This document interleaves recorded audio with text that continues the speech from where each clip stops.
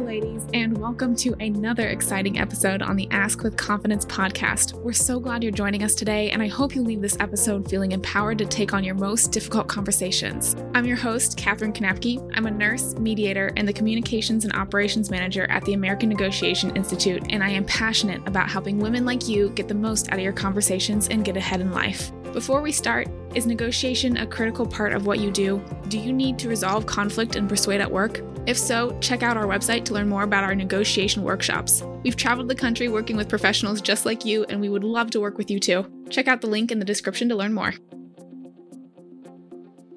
Monique, thank you so much for joining us. Thank you so much for having me. Oh, my pleasure. My pleasure. Why don't you tell the audience a little bit about yourself and what you do? So my company is called Articulate Persuasion. I'm lucky enough to say I've been in business almost 9 years.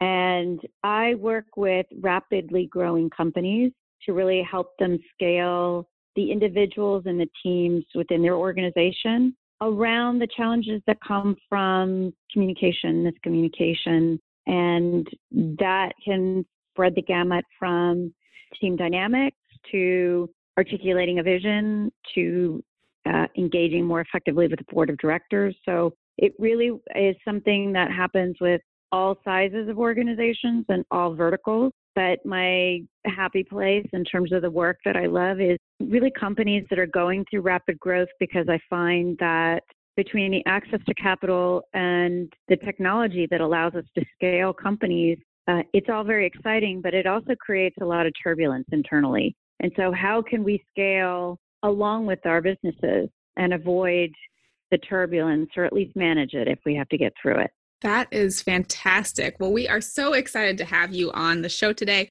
and we have a really interesting topic for everyone today. We're going to talk about how to win in a conflict. And the key things that we defined in our conversation earlier was redefining conflict, figuring out where we're misaligned, and then how do we change how we show up. So why don't we start with the first one, redefining conflict. Can you tell me a little bit about what you mean by that? Yes. Well, a lot of the work that I do, I really like to look at words, because we sort of take them for granted, but words, the meaning of words has an effect on us beyond the definition. Oftentimes we have a feeling, there's an energy that comes with us. There's a sense of what that might mean that's beyond how it's defined. And conflict is really one of those words. People just use it, and all of a sudden there's a stress that comes. When we are in conflict, it's not just that we're not getting along. It just sounds ugly. It sounds messy. Depending on the personality type, there can be yelling, right? Nothing that we want to engage with. So I really like to go back with my clients and redefine conflict. First, I actually like to really look at how it is actually defined. And then I like to reimagine it in an individual's mind. So first of all, the dictionary really says conflict is when your concerns or desires different from another person. Now, that doesn't sound so bad. I don't know. Conflict sounds so much worse, right? Than just when your concerns or desires differ. So the metaphor that I like to use, where I think it's easier for people to think about, is that we often think of conflict as if it was two cars heading straight for a head-on collision, running a million miles an hour, and it's just not going to be good. You can't avoid it. And really, that's not what conflict is. At the end of the day, I like to think of conflict as more of a misalignment. So two cars in different lanes who are just passing each other. They just keep missing one another. And so what happens is that we think we are in conflict, but really it's a matter of misalignment. And that misalignment can fall into a few different categories. So first of all, a common one is just a misalignment in goals. If you and I, if the goal that either one of us has for this podcast is not the same, we're going to keep pulling each other in different directions. It's going to be hard for the listener. And at the end of the day, we're both going to be really unsatisfied with this podcast. So it can be anything in alignment and goals when you're going into a meeting, what you're wanting to achieve, or even a misalignment in goals if the IT department doesn't have the same overall strategic goals for the organization as, say, product development does. They're always going to be in conflict with one another. So a misalignment in goals is really common. Also, a misalignment in methods. This really comes up for me a lot in terms of how people like to communicate. You and I may not communicate well because I like the phone and you like email, or I like to give tons of information so that people can really think through everything, and really you just want a few bullet points to get the main idea. So often there's a misalignment in method. Another one is misalignment in values. This often comes up with different cultures. All of a sudden we feel like we're in conflict with our workplace or with our bosses. And it may be because the culture of the organization that you're working with and the values of the company misalign with your own or with another individual. And so that can be really common. One more, because this is the most common one, is just a misalignment of information. And it's because you and I are coming to a decision based on a completely different set of facts. So maybe I watch one news station and you watch another news station and we see the world completely differently. So we are in conflict.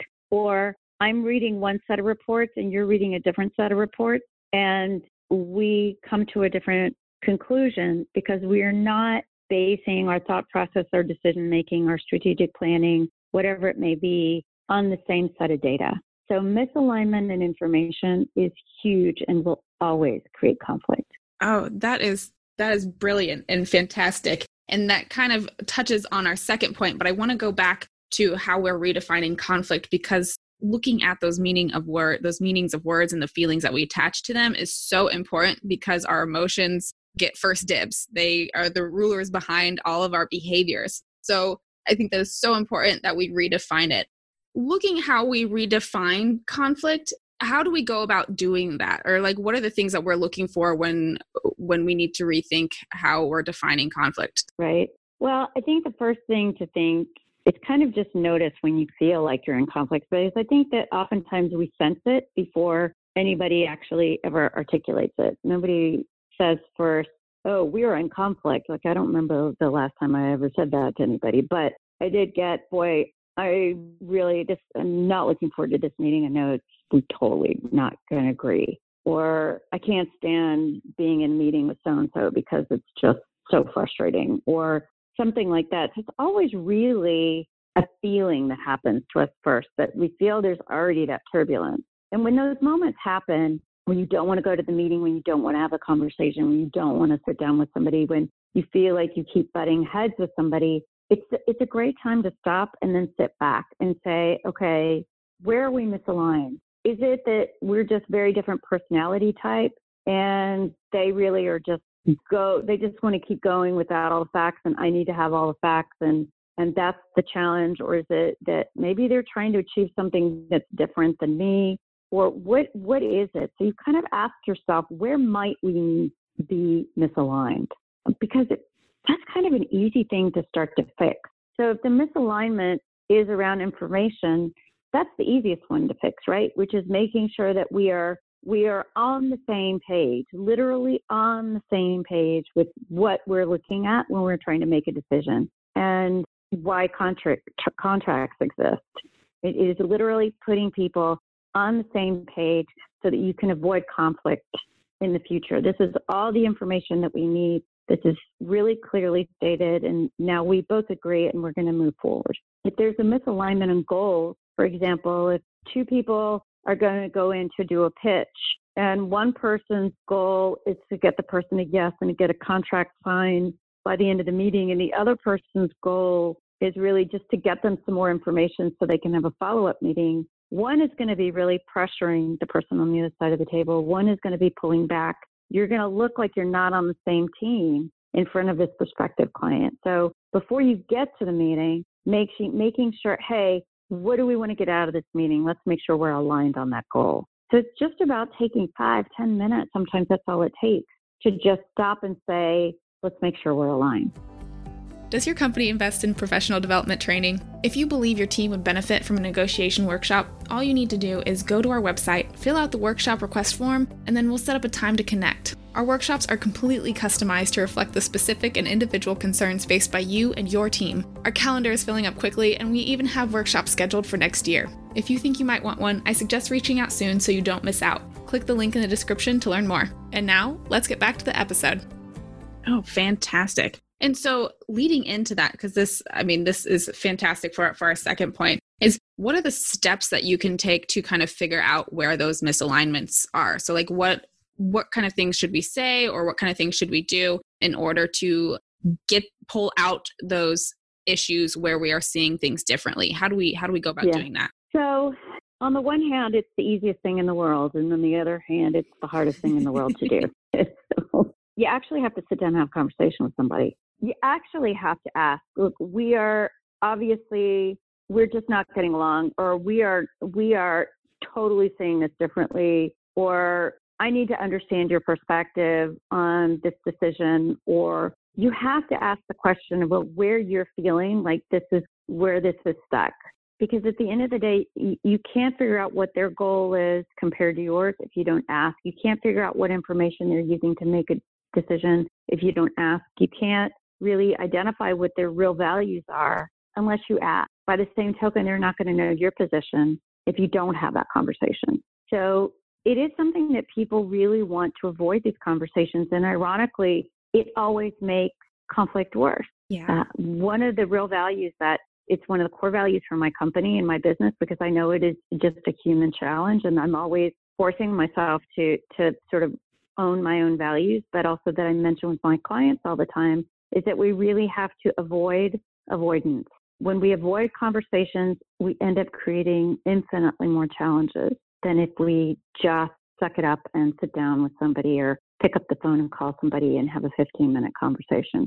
So it's an easy solution and the one-step solution, but I understand that the idea of it is incredibly hard. But I will tell you, the fruit that's born from that conversation is going to be the gift that keeps on giving. That is brilliant. Absolutely brilliant. Now, what are some of the things that where we might make a mistake when trying to figure out where we're misaligned? What happens if we make a mistake, and how do we recover from that? Well, I think that, you can always recover from mistakes if you're going to be honest and open first with yourself and then with the people around you. I think that the key is to not give up. I think what happens is that we ask a question around one thing because we think maybe misinformation. So, hey, I just wanted to share these files with you because I think that, or this article with you, or this research with you, because I think these are really important components that we need to look at before we make this decision. And it doesn't mean the other person's going to be as grown up or as receptive to this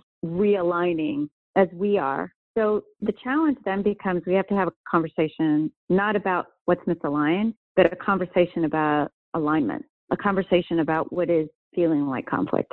It doesn't serve either one of us to not get along. It doesn't serve us. It doesn't serve the company. If we cannot get to a decision together, it does not help the team if we're constantly fighting. In meetings, we got to figure out a way to work through this. And you really just have to sit there and go through it. And so sometimes the conversation is about the misalignment, and sometimes you have to have an actual conversation about the fact that you are in conflict, that you are misaligned, and that alone has to get resolved. So you have to get the other person to buy into the idea that it's going to serve you better, it's going to serve me better, and ultimately it's going to serve the organization better if we can just figure this out. And the thing to think about is that this is not about getting along with people. I think that's a really high bar, and one can hope we get along with people, right? This is about just communicating effectively so we can both do a great job. It's not try and be buddies at the end of it. So. Yeah, I love that, because I think a lot of times, and especially for women, we're really concerned about preserving that relationship and trying to kind of appease the emotions and not wanting to kind of step on toes. And that seems to be a big challenge faced by a lot of members in our female audience. So realizing that you don't need to be friends, you just need to, because it's a working relationship and you want to keep that working relationship. Absolutely. And you're absolutely right. I do a lot of work in women's leadership, and I have a lot of executive women who've been really successful, and for whom this likability challenge is still an issue. I know for me, when I had a big team, it was a huge challenge for me. One that I was somewhat aware of, but not as aware at the time as I needed to be. And it of course you want your team to like you. Of course you want the people you work with to like you. And that's not always going to be possible, but at the end of the day, it's also has nothing to do with the productivity of a team or an organization. So I just like to think of it this way. It's not that you are going to go in and be unlikable.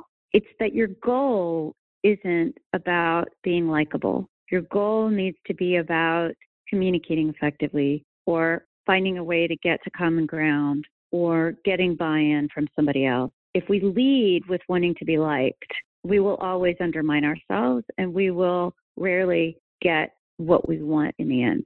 Yeah. And when you stop trying to be so likable, you're more effective, like you said. And then also people respect you more instead Absolutely. of you just rolling over just because you are worried about their opinions of you. Oh, absolutely. One of the challenges that happens with likability is that we end up giving a lot of the squeaky wheel gets a lot of the grease, and we cut people a lot of slack because we want them to like us. And sometimes that we allow bad behaviors because, again, we're avoiding the conversations with those people. We don't want to be in conflict with them. So now suddenly this one person who's behaving badly, who's not getting things done on time, who's not carrying their load, is getting sort of special treatment. The rest of the team is getting very frustrated, and now it's very unfair. And now as a boss, you look like you can't be on top of things, you're not respected, and that doesn't serve anybody. Exactly.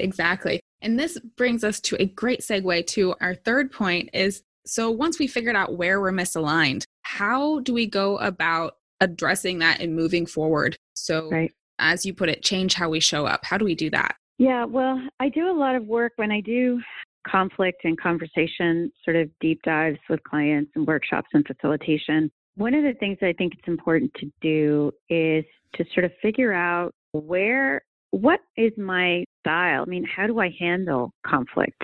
What is my way of dealing with this when I feel like I'm in conflict? So there's some great tools out there that can help you, but there's one called Thomas Kilmann, which I really recommend everyone look at. And they break it down into 5 different sort of styles of how we have of handling conflict.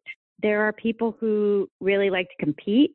They will go in and they will butt heads, right? They're going to go head to head. They're going to hammer it out. They're going to duke it out until they figure out what the solution is. Some are much more collaborative. Hey, let's sit down. Let's work this out. Some are much more compromising. There's still a little bit of communication, but they're really looking at how do we get to a win-win? There are those who are accommodating, right? They feel they're in conflict, so it's just, it's just not worth the fight. I'm just going to go along to get along. And then there are the ones who just avoid the conflict altogether and shut down. And those people, unfortunately, can be really valuable members of a team, but they may end up just moving on to another organization because they just never addressed the challenge. So all of these different styles kind of have a different way of showing up. Obviously, somebody who has a competing style, that's a lot of energy. That's a lot of very direct, almost machine gun fire style of communication that they're going to walk into a room and they're going to be like a bull going after the red rag.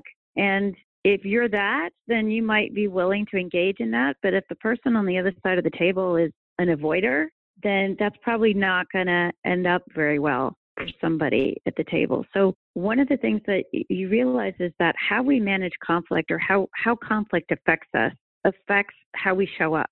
What people often refer to as executive presence. And our presence has a verbal component, which is the words that we use. There's a vocal component, which is our tone of voice. There's a visual component, which is our body language. And then I like to add an extra component, which is sort of the energy we bring into a room or we bring into a conversation. And so thinking about the person that you really need to engage with and trying to meet them where they are. If I know that I have a really competing style and I need to talk to somebody who's going to be a go along to get along kind of person, I'm going to have to dial it back. I'm going to have to go in a little bit slower, a little more quiet. I'm going to have to sort of maybe pull them out and let them do the talking first. How we show up plays such a big part in how people engage with us. And so I do a lot of work around sort of energy and body language and how we are perceived by the people on the other side of the table, because that can be an immensely helpful tool when we're really trying to certainly manage conflict, but even in advance, it may be a great way to help us avoid it in the first place. Oh, that's brilliant. Now, how would you be able to tell or figure out what kind of style somebody is presenting with? Because if I'm competing, it might just feel like, oh, well, I've just won and they just agreed. So how do I know that it's well, maybe they're not really agreeing. Maybe it's just because I kind of bulldozed the conversation and this could actually backfire on me. So how do we kind of sort out those That styles? is a really, really great question. Again, Thomas Kilman is a great resource for this. And I'm also happy to send along to your listeners some resources I have, because there's a few clues that you can think about for every type that you're going to know within the first 5 minutes what someone else is. Obviously, there's some who are really easy to know, right? The two extremes, the competers and the avoiders. The competers are going to come right up and in a moment and get up in your face and like there's no doubt where they are. And the avoiders are going to try and avoid eye contact, not return your email, go the other way when they see you in the hallway. I mean, those are pretty easy to know. So it's the middle ground that's very hard to identify. So there's some really wonderful resources. And, if we had more time, I'd go into more depth, but start looking for a few clues. Give yourself sort of cheat sheets that are out there. So that will help you think about where someone else may be going. One of the things I like to think about is, what is each different conflict style? What would they say? So an accommodator might say, oh, it's my pleasure, or sure, that's fine with me. You kind of listen for the types of things that they may be saying that are going to give us a clue as to where they are, right? They'd rather just keep the peace. So what are the kinds of phrases that they might say? A compromiser this is the win-win person. So they're just going to be, okay, why don't we sit down and let's figure out a deal? Let's figure out a few things for you, figure out a few things for me. And so they're going to use phrases like that. They're going to want to sit down with you like that. So there's styles that people actually give us clues, just like we give off the clues with our presence, our verbal, vocal, visual, and energy that communicate something to other people. They're doing the same thing for us. So it's just being more aware of that and listening to that language sort of in the forefront, because then we can better address or show up with them in a way that's going to be more productive. Oh, fantastic. And we will put all of the links for those resources in the description for listeners to use. Also, shout out to Kwame and his negotiation prep, their free guides on the AmericanNegotiation.com website, and looking at some of the questions ask about the other person. So being able to identify, okay, what do I know about that person? What kind of personality do they have? And so even before you go into the conversation, just using that information about what you know about them and that research that you do on them to help you figure out, okay, how do I adjust my strategy in order to best meet their needs? So shout out to that. We'll put all the links in the description below. And that's so important. And it's something Kwame does so well. And I really, really encourage everybody that so much of what we talk about, and certainly a lot of this podcast covers as well, is those taking 5-10 minutes in advance of these things, even if you only have that much, can make all the difference. Doing a little sort of mental research on who am I going to be sitting across the table from, the likelihood that you're going to walk out of there with what you wanted, what you needed, is going to go up exponentially. Fantastic. And one more question, because we're almost at time, but what are some blind spots that we might have? Right. So yeah, we do. I mean, here's the reality. Some of them are just because the way we tend to work, and some of them are just historically the work environment has not always been friendly for women, especially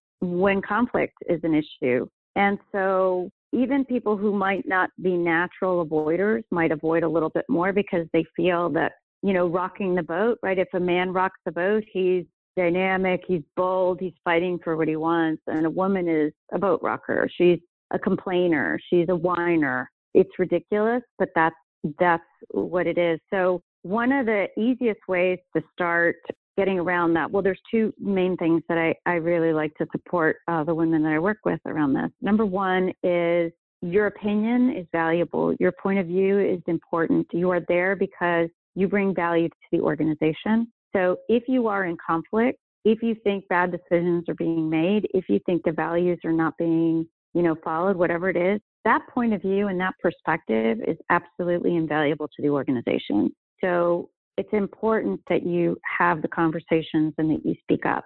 There's some really small ways that we can start doing it in a way that will have better outcomes one of the challenges we have as women, we often use a lot of emotion-based words. I think, I feel, things of that nature. And this is not about what you feel. The more you can keep it very sort of fact-driven, here's the data that I looked at. These are the points that our team brought to the fore that we needed to resolve, or whatever it is. You try and make it not about you. Keep it about information. Keep it about, if it's a dynamic, keep it about a we, not about a me, because it's heard very differently on the other side of the table. And it's ridiculous that we have to do that. But, if I could change the work environment for all women and all people of color and minorities of all kinds, I would do that. But I haven't found the magic fairy dust for that. But going along to get along, sometimes people think, there's only one woman in the C-suite, and if I rock the boat, I'm not going to be the one who gets it. That's often sort of the thing we think about behind the scenes. Instead of thinking of it as going in and rocking the boat, it's your perspective is valuable, and it's going to help get the company to better decision-making, better team dynamics. You're going to work, if you work more effectively with this person, the outcomes are going to be better. Always keeping it in terms of that it's going to be about improvement and not about boat rocking. I love that. There's some great tips there and examples. And finally, what is one thing that you would recommend, one tool that you want to give to all of our female listeners to help them be the most successful in their negotiations? Well, just one. Ooh, I wish I'd known that question in advance. I like to surprise my guests with it, because I like to keep it separate, because if they have an overall tip technique that they like that's separate from the conversation that we had, I want them to be able to share that nugget, their favorite thing, with our listeners. So I like to surprise and put them on the spot. Right. Okay, so I'm going to kind of cheat a little, because I've already mentioned the Thomas Kelman assessment that you can go online and do. So I really will encourage everyone. But the real thing that I want to leave you with is this, and this is true for conflict, it's true for negotiation, it's true for all of it. I always say to my clients, if we want things to be different, you have to do things differently. So when you're thinking about conflict, if you're in conflict with somebody, then I really encourage you to choose one thing that you're going to do differently with that individual or in that meeting, just one thing that may shift the dynamic for you. Are you going to show up differently? Are you going to articulate something differently? Are you going to use different words? Are you going to bring different information to the table? Choose one thing that you can do differently that might create a shift in the dynamic. Don't try and do a million things. Just focus on one. That is brilliant. I think we'll just leave it at that. Okay. And for our audience, since we are at time, how can they get in touch with you? How can they find you? Absolutely. So you can find me online at articulatepersuasion.com. You can follow me on LinkedIn. I try and post there regularly. And I'm excited to say I'm actually going to be launching this at the beginning of December. I'm launching my own podcast called Leadership Bites, BYTES, that you can find any place you can find podcasts. And really, they're short snippets that people can listen to every week, something to think about, to leave you with at the beginning of the week, or a quick tool or tip or strategy that may help you really build greater influence, greater credibility, and hopefully your career. Oh, I love it. I cannot wait to listen to that podcast and be one of the first subscribers. But we will put that link. We will put that link down in the description below, and all of the other links to get in touch with Monique. Monique, this has been an absolute pleasure. I really enjoyed this episode and recording with you, and I hope everybody else gets a lot out of it. Well, thank you so much. Actually, it's been a lot of fun, and I really appreciate your time and especially the invitation, because your audience is valued. So I appreciate that. We were excited to have you. Thank you. Thanks again for being a listener of the Ask with Confidence podcast. We hope you enjoyed this episode. And if you're enjoying the content, please subscribe and review. We want this podcast to reflect what you, the listener, are experiencing in your everyday life, and your feedback will help us do just that. Again, thank you, and we hope you join us in the next episode.